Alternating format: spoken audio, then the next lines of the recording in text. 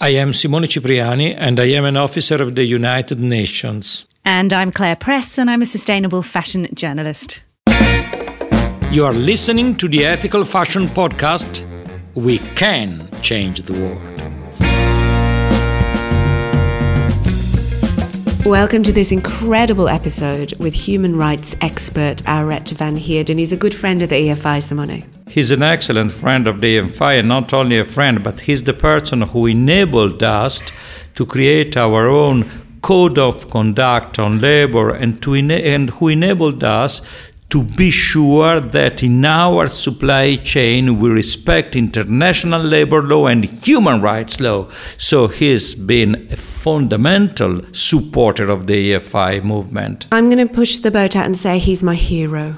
He is indeed. He's also my hero because he has a personal history of engagement for human rights. He paid in his own life for his engagement. He's been always coherent and consistent with his ideals. What I love so much about this conversation is that Arette has a special talent for decoding extremely heavy topics and making them accessible. So I think you're going to learn a lot from this one. Indeed, he's very clear and articulate when he speaks, and he has an incredible first-hand experience in the field of human rights, labor law, and direct experience in different moments of his life. So what you hear is the voice of a person who knows very well theory and literature, but who also put this into practice throughout his own life. And the heads of really big companies listen to Arette, right? Absolutely. He's a guru.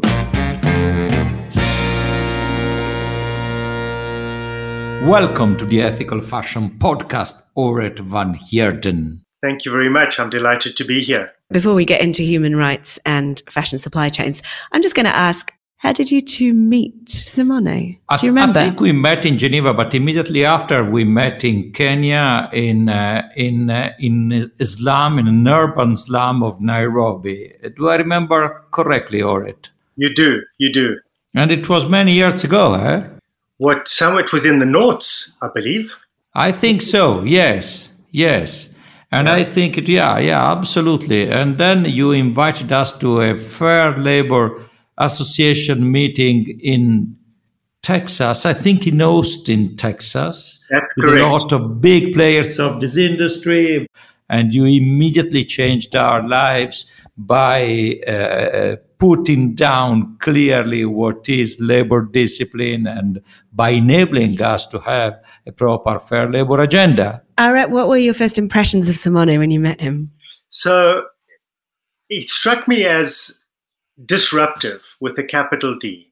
Wow. He was working in a UN agency trying to promote trade, and he was aware that social and environmental sustainability was critical to that. And he was a good 10 years ahead of his time. And I thought to myself, either this guy's going to get fired or he's going to remake this organization. He's still here. To tell the truth, somebody also tried to do that, but I was able to stay. And you have done this much before than me in the UN to disrupt and introduce an ethical agenda and other things on trade. But will you speak about this today? We will. You're a labour rights expert. You're the founder and CEO of Equiception, a consultancy that specialises in sustainable supply chains. But you've been working with and advising the EFI for many years. As you know, this series of our podcast is focused on ESG. But I thought we might start there with the S part. What does it mean, the social side, to you, Arette? It hinges or it revolves around dignity.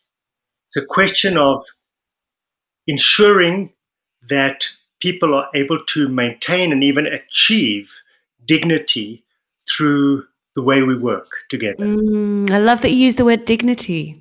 I mean, the social word feels so wafty, doesn't it? I don't know. Dignity is a really important concept, which we don't use enough, right? It's the key word. Dignity is the key word when you speak about labor. Isn't it so, Arette? Exactly. That's what human rights are. It is ensuring that we have our basic human dignity in all aspects of our lives. And they are universal in the sense that every human being is entitled to them for the simple fact to be on the planet. Isn't it so? Exactly. I know that you were the president and CEO of the Fair Labour Association from 2001 to 2013. If listeners don't know what that is, just fill us in.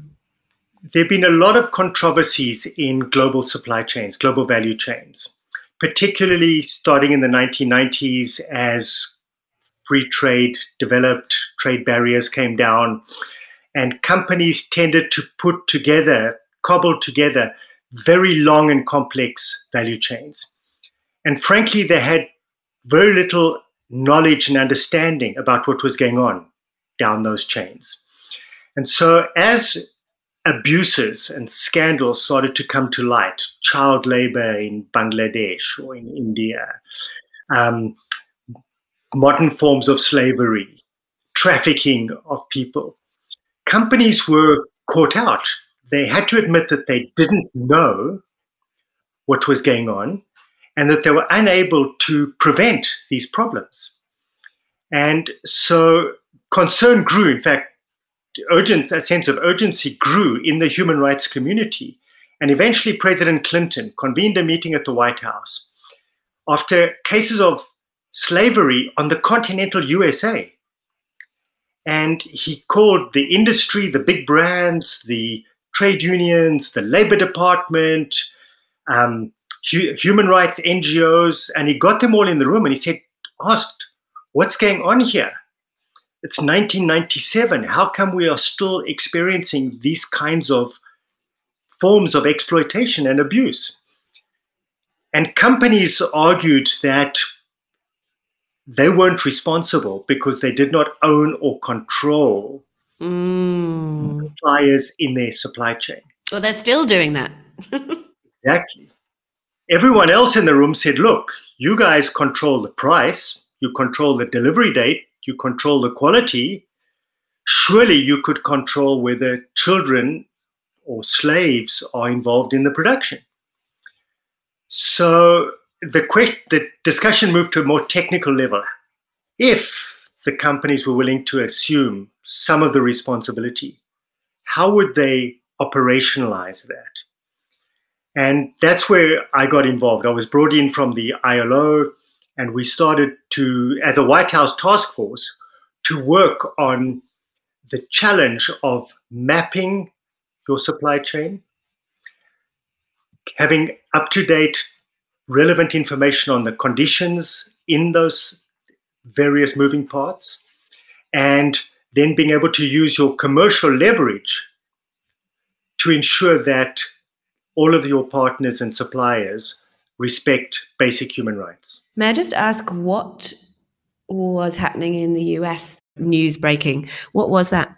There was a famous case called El Monte in California, where I believe it was 66 Thai slaves were literally found imprisoned in a garment factory. And there were other cases in agriculture.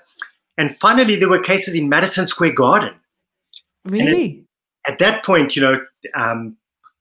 concern was really, really rising. And there's a famous media TV personality called Kathie Lee Gifford. And she had developed a brand around her name being manufactured in Madison Square Garden and in Central America. And cases of child labor, modern forms of slavery were emerging in her supply chain. And of course, that just created a major media event that really focused people's minds on this. I remember Kathie Lee Gifford. Absolutely. Isn't it interesting that? Yes. But isn't it interesting that when a big name is involved, whether it's a big name company or a celebrity endorsed line, then everybody takes notice.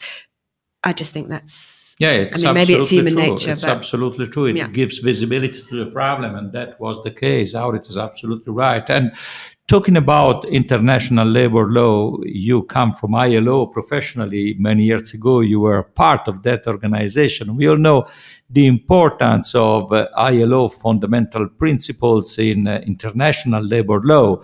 And no child labor, no forced labor, freedom of association and collective bargaining, no discrimination.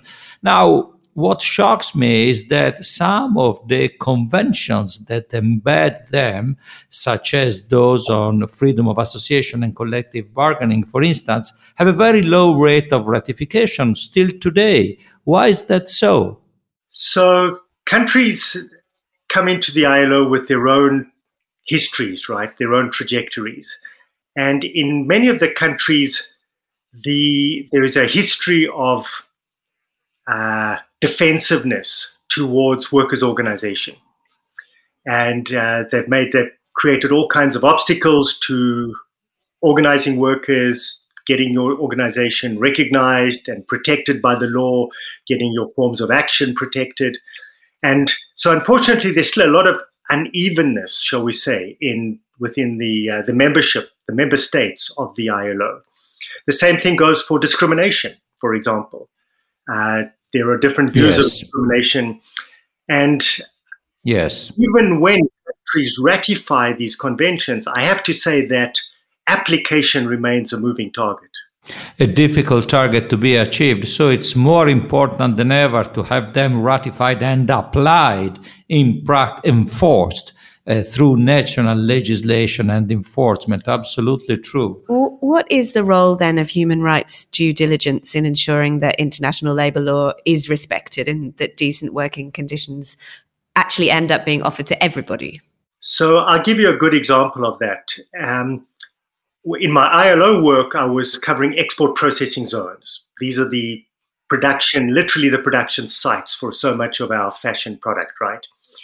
And I was visiting the export processing zone in Sri Lanka. And the government explained to me that the foreign investors were not paying social security contributions. And I asked them, well, why don't your labor inspectors crack down on this? They admitted that they had too few inspectors with too few resources. Sometimes they couldn't even travel to these export processing zones. But worse, the investors were too powerful. Oh, no. They were literally blowing off the inspectors. While we were having this conversation, a Nike inspector arrived. And I happened to communicate this concern to them. I said, are you doing your due diligence on this question of social security contributions? Are you aware that your suppliers may not be paying these contributions? Nike called their suppliers together and said, if any one of you does not pay your social security contributions, we will drop you from our supply chain. And boom. Everyone paid. So the brand has the power. You can make a change, but you have to have the will to do it. And that's when I realized the most powerful institution in the global value chains of this era of globalization is the multinational brand. Absolutely. And at the end of the day, all this conversation around labor rights comes down to people, to the inherent dignity of every human being, as we said at the very beginning.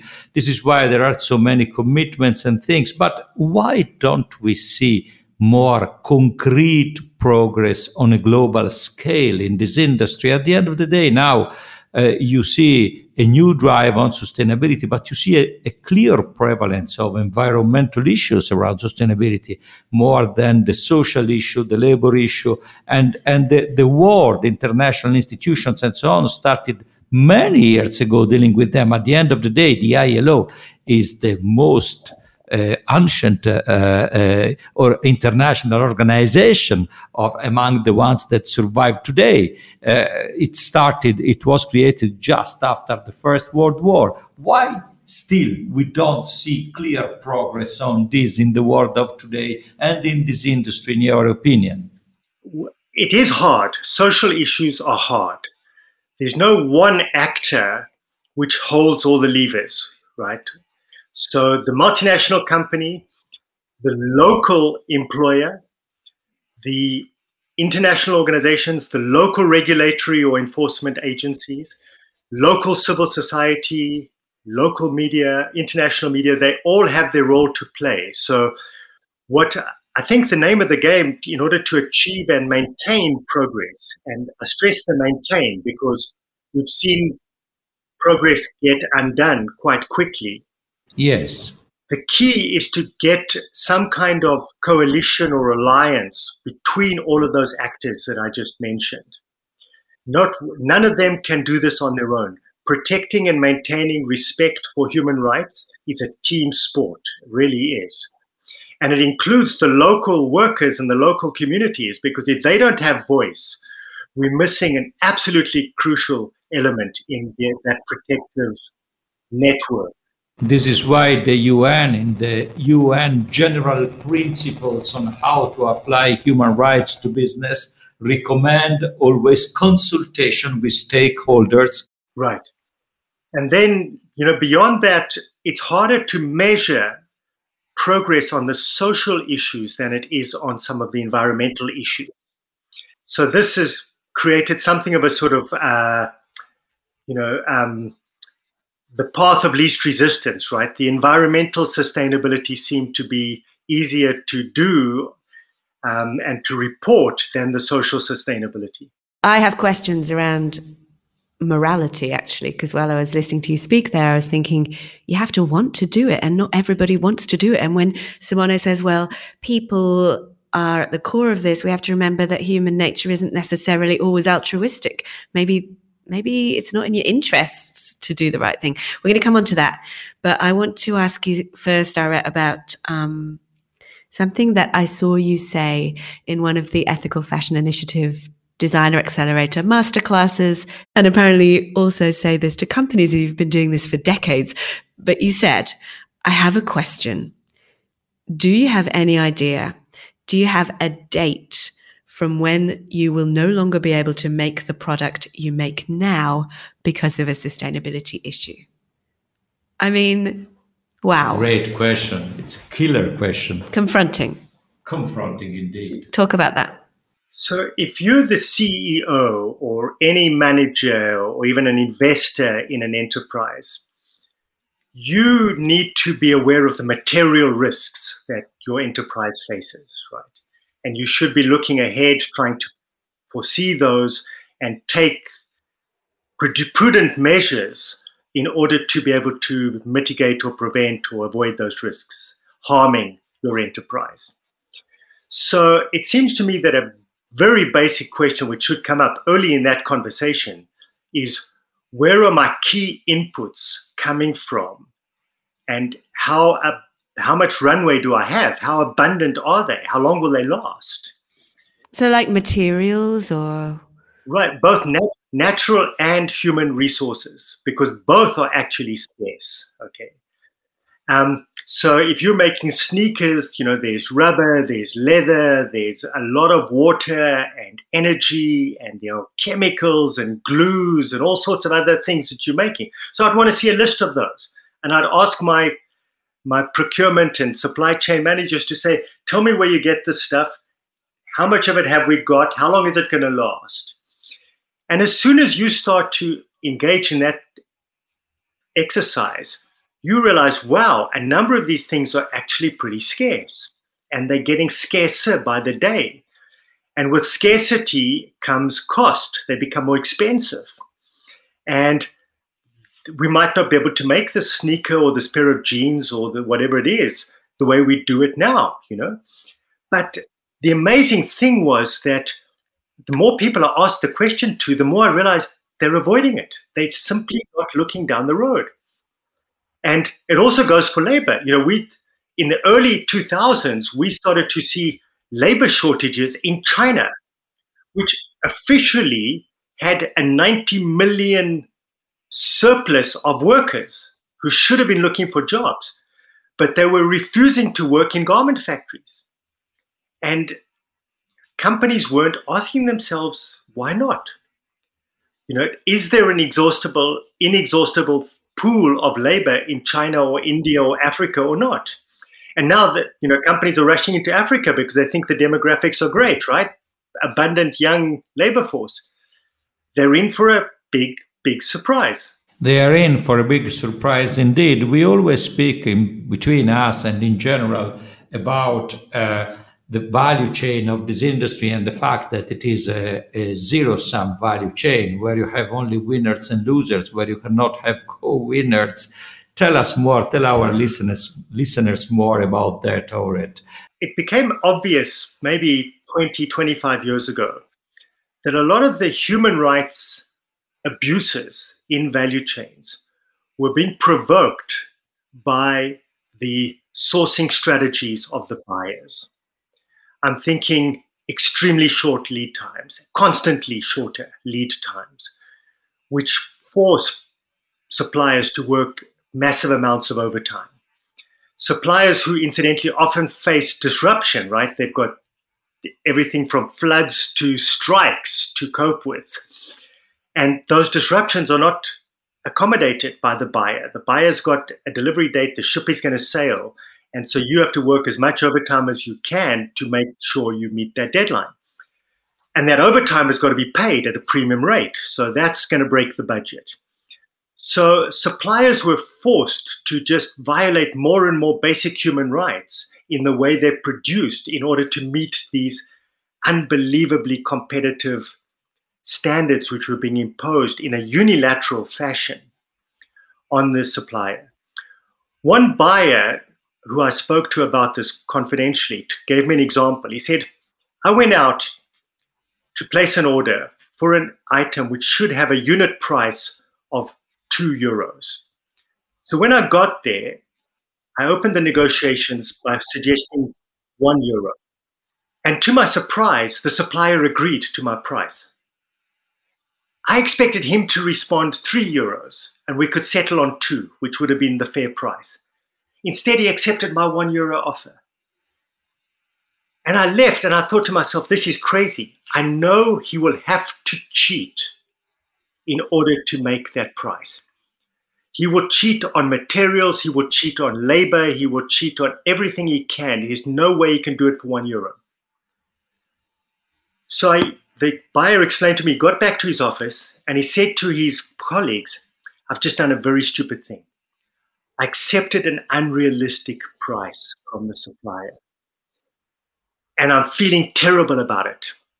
And his colleagues all said to him, are you crazy? Let's go out and celebrate. You just made a killing. And so the guy realized the system is broken. We've got a system of transactional sourcing, transactional relationships, where we are driving suppliers to break the law, to violate human rights, and ultimately we will drive them out of business. No partnership there. No partnership. I had a similar encounter with a really, really smart sourcing director, global sourcing director of a major enterprise. And he said to his buyers, I was in a meeting where he said to his buyers, we are going to stop driving for the lowest price because that strategy is finite. We squeeze cents out of the contract until we force our suppliers into bankruptcy. Said from now on, I want you to study the business of your suppliers, understand it better than they do, and unlock value. There is a huge amount of value locked up in those suppliers because of inefficiencies, unproductive, dysfunctional activity. And you need to be unlocking that value. And that has no ceiling yet. The upside to that is infinite. You can keep adding value. And just think of how much more good you will do in the process. And he asked his buyers, he said, how much more rewarding will that be to help your suppliers grow rather than to be systematically suffocating and ultimately killing off your supplier? How did COVID, the pandemic, impact on this value chain? We already see a lot of changes. Shall we talk a bit about them? I think it's an excellent example of just how broken the global sourcing system and supply chain management system is. And also an incredible example of how interconnected and interdependent we are. Because suppliers have been I don't want to say complaining about this. They've been screeching about this for years now, right? We depend on each other. I depend on suppliers, raw material suppliers, intermediate goods suppliers. I'm making product for you. You depend on me. We all depend on the consumer. But somehow those dependencies had been obscured in this zero-sum game sourcing model. And COVID has put them into the light in an implacable way. Exactly. So it revealed our lack of due diligence, our lack of foresight, right? We weren't controlling for these risks. We should have been. Pandemics, experts have been warning us of pandemics for years, ever since SARS, right? And yet we stopped controlling for those risks. SARS showed us just how quickly overdependence on one country could catch you out. It showed just how fragile the logistics networks were. And we didn't learn any of the lessons. Also, our systems of communication and consultation had been broken, right? They'd become unilateral emails, right? We weren't having a two-way conversation.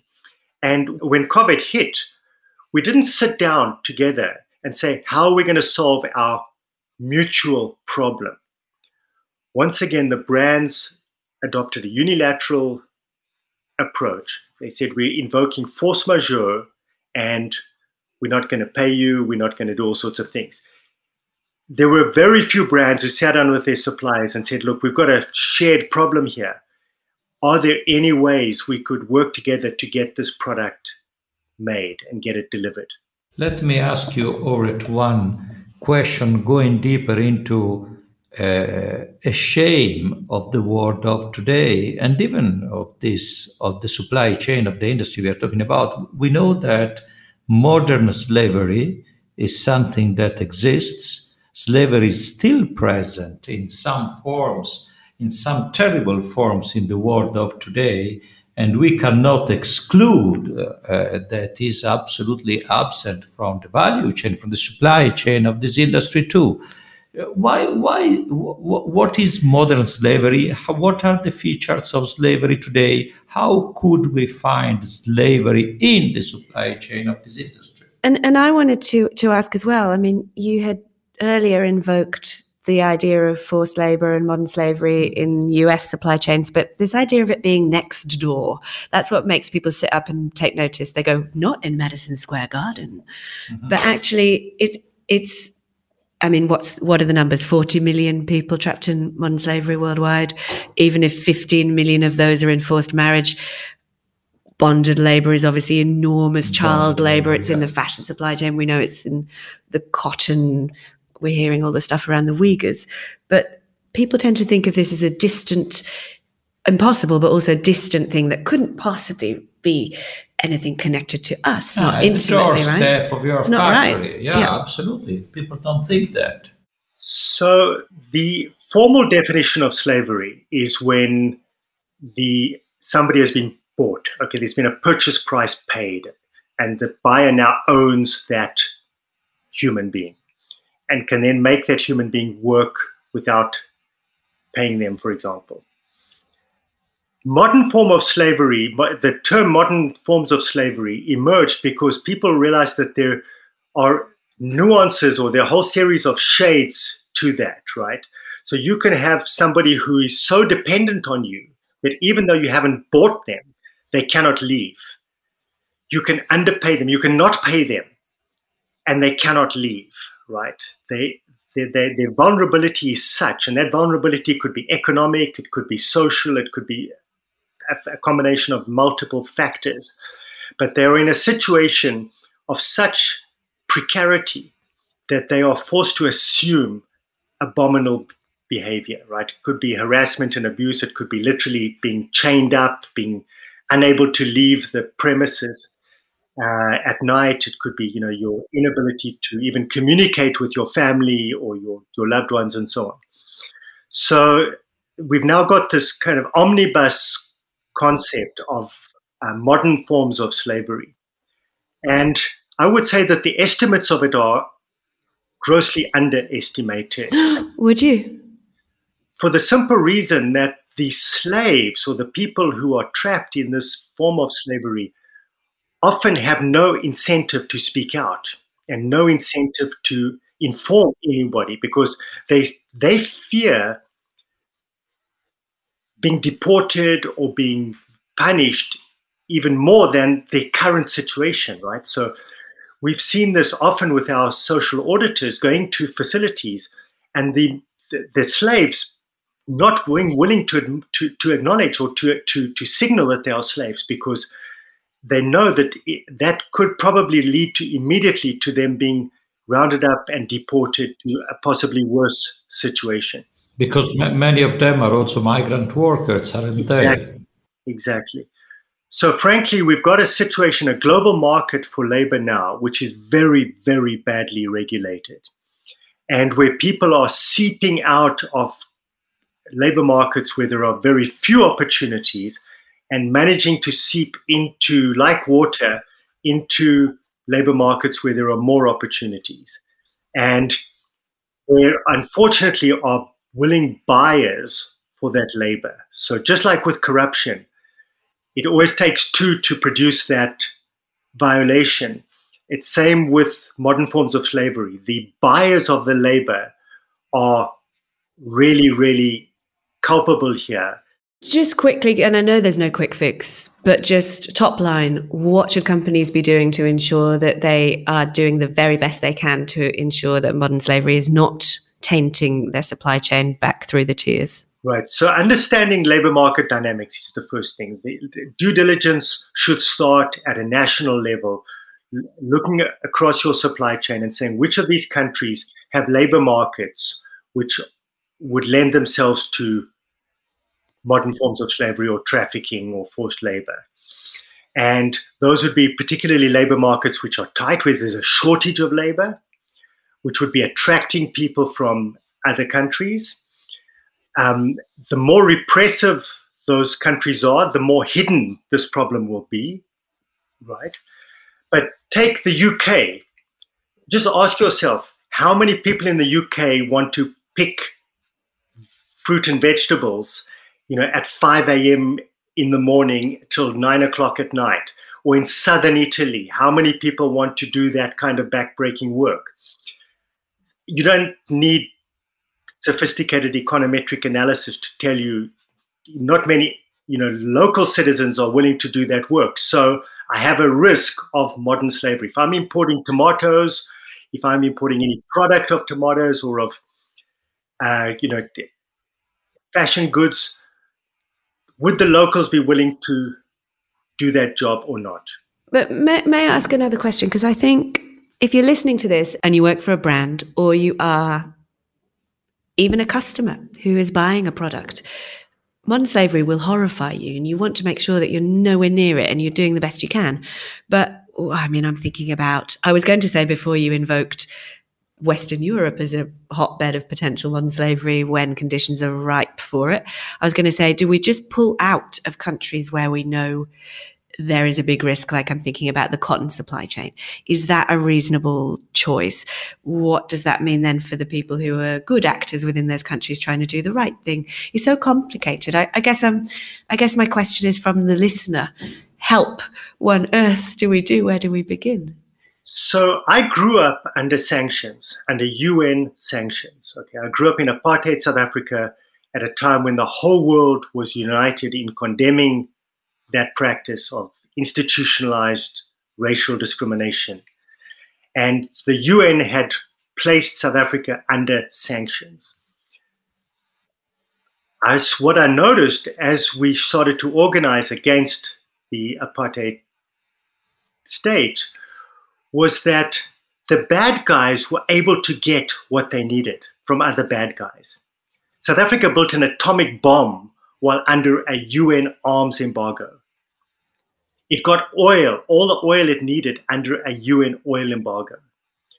But the good guys were struggling to get what they needed. Okay, so we developed a slogan, a campaign slogan: boycott apartheid, but show solidarity with the people opposing apartheid. And that solidarity could take many different forms. It didn't necessarily involve violating the sanctions. There were forms of moral support, there were forms of material support. I started NGOs, I started trade unions under that system, and solidarity activists brought us, at great risk to themselves, huge amounts of support. That's what's needed. Take Russia right now. Obviously, you need to boycott the government, but you need to support the opponents, every way you can. Yes, absolutely. And you give us the possibility to ask you more about your younger life. You had a precise role in the struggle, in the fight against apartheid in South Africa. You were the leader of the South African Student Union. Would you tell us about that, about your former role and what you did, about that period of your life, if you want, Auret? I don't want to be indiscreet. Up to you to say, to answer this question if you want, if you feel about doing it.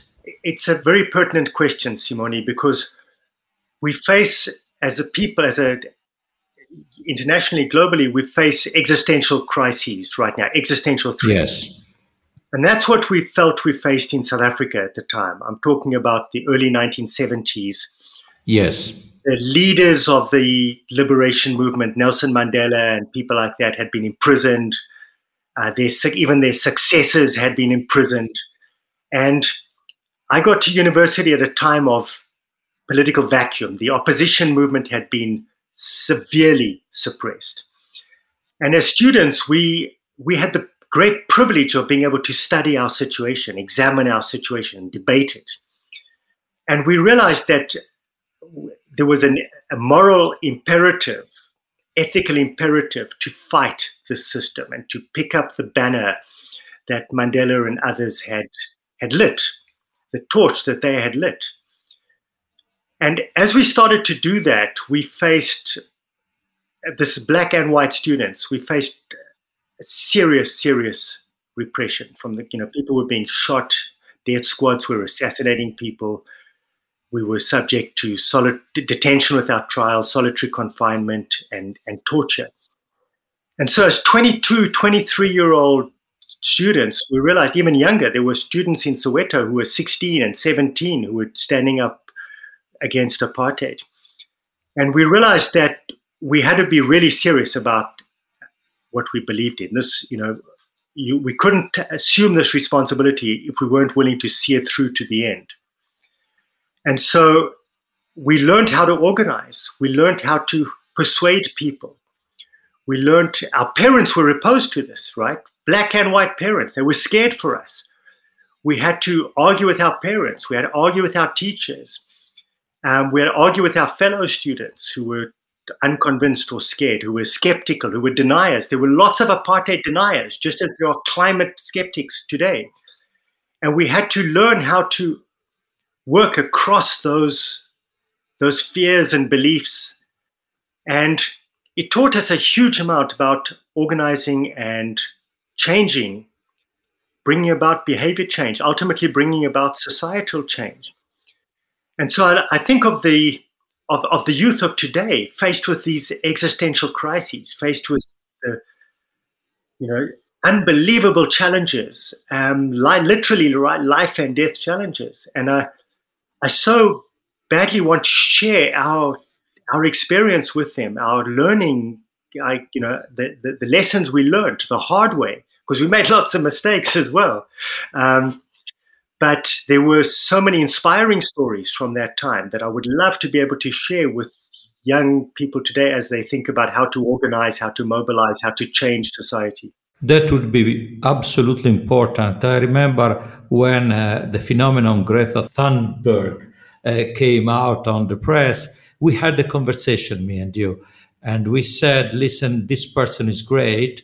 She has been capable of mobilizing the consciences of the youngest generations. Before, all the commentators on newspapers and media were saying that young people are not engaged, young people are not about engagement. Then Greta came and she revealed that young people were thirsty of engagement, of social engagement, of engagement for change. And I think the experience of people of your generation in South Africa is really pertinent to the world of today. You can bring about change through social engagement, through also active pacifism, but also engagement in fighting the right battles. And this also takes us to another point, that the moral dimension of life is always present. And it's present also in our work. In our work, even in this fashion industry, people, I remember, laughed when we called our program the Ethical Fashion Initiative. What's morals, ethics, and fashion? But if fashion is part of life, there's a morality also in how you manage and produce fashion, isn't it so? Absolutely. And personal role models, personal inspirators, personal mentors are so important in that process. I will share with you that there was a moment in my torture where I concluded that I was going to die that night. We were locked into a path of torture, which I looked down the path and I saw, okay, I'm going to die on this floor tonight. And I thought to myself, how am I going to avoid breaking? Because I knew there was a way out, right? I could confess. I could tell the police what they wanted to hear. And this thing, this looming impending... It was a way out. It was a way to life. Yeah. So I thought to myself, I need something to stop me breaking, okay? And I thought of Nelson Mandela. I thought of the principles of the liberation struggle. And it didn't help. It was just too abstract, okay? Yes. And I was desperate. I was dying. I was sinking. And suddenly I thought to myself, how will I look my friends in the eye? And I thought of people really close to me, my brother. And I thought, how will I look him in the eye if I break? And then I knew that you couldn't break. I couldn't break. I could die tonight. And I concluded, okay, if I die tonight, I die tonight. The personal connection, the human connection gave you the strength to accept this extremely tough and almost impossible decision. Just the human connection. Yeah. So, your model, Simone, your example is so important. Well, Aurek, I'm sorry, but it's your example that is important. You inspire this whole movement of ethical fashion, and people see your commitment and they think, that is something I can follow. That is something I can hold on to. In reality, we are able to inspire because we got to know you. When you arrived in Kenya, we were at the very beginning with this idea to disrupt this industry and to bring about ethics and so on, but we didn't know what was the direction. You supplied the direction. Wow. So you are the guide of this movement, my dear Aurek. You cannot put aside this responsibility. It's thanks to you, not thanks to us. Because I saw how you went into those slums, used your connections there to get into areas where literally white men could not go, and you made connections, human connections with people who were suffering in those slums, and you committed to work with them, to help them. And I said to myself, if he's willing to take those risks, I'm willing to take those risks. Well, we were reassured by the fact that you were there and you were guiding us and providing us a clear path. And then the person who allowed us to do this in that slum was a missionary of those days, a very humble man, whose name was Gino Filippini. We owe it to him. Yeah.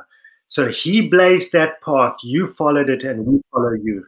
And you helped a lot. Let me ask you, Aurek, before you said you wished that you could share some of those lessons with today's young activists. What advice would you give?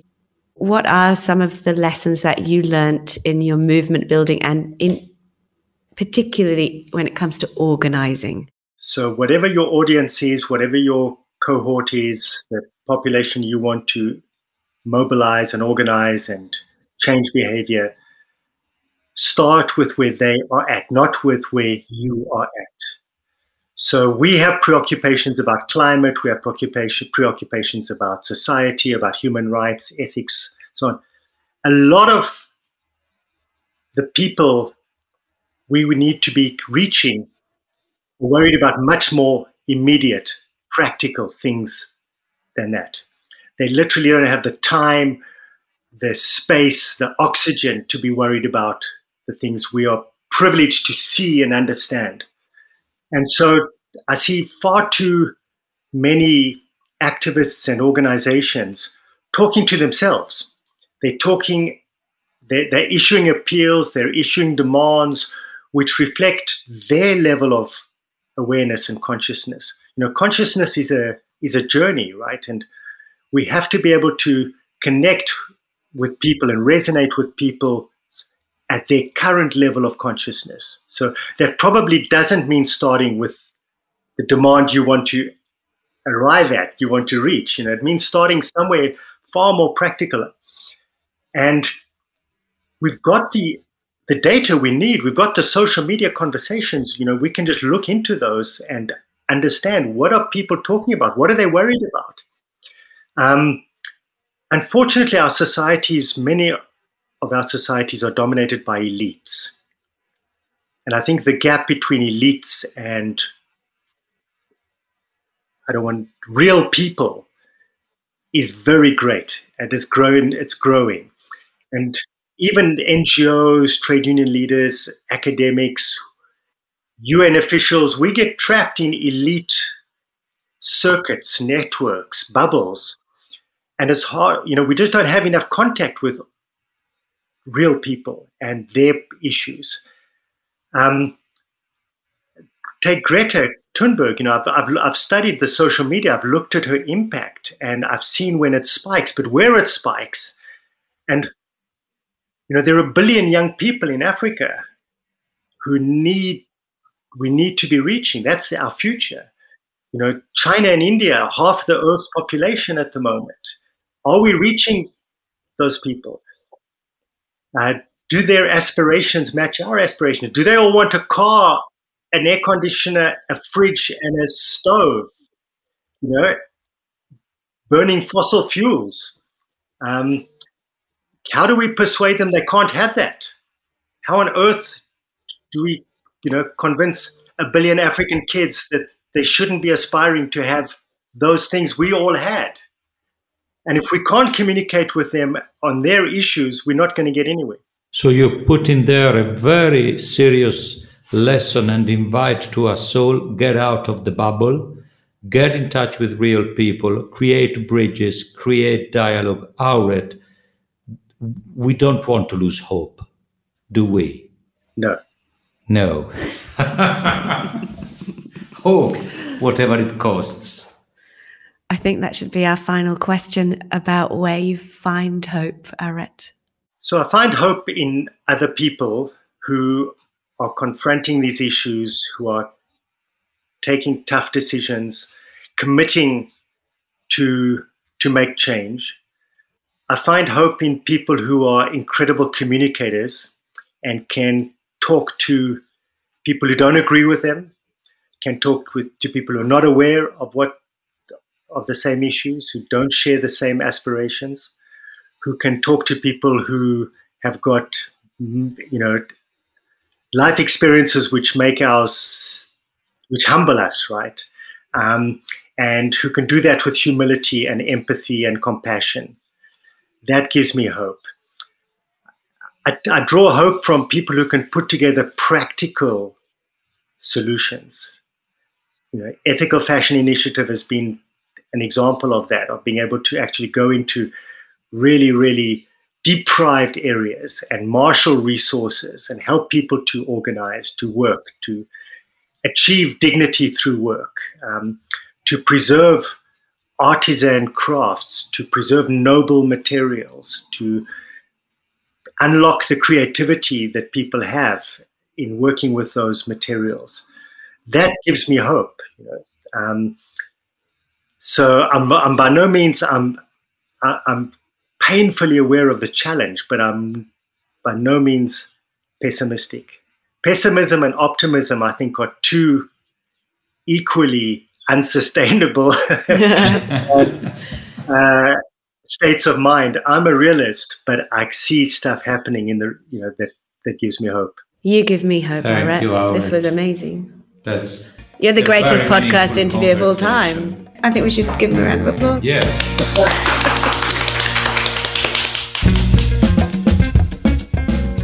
Thank you for listening, my friends. Did you enjoy the show? Let us know. We'd love to hear from you. You can find us online at ethicalfashioninitiative.org, and we are on Instagram at ethicalfashion.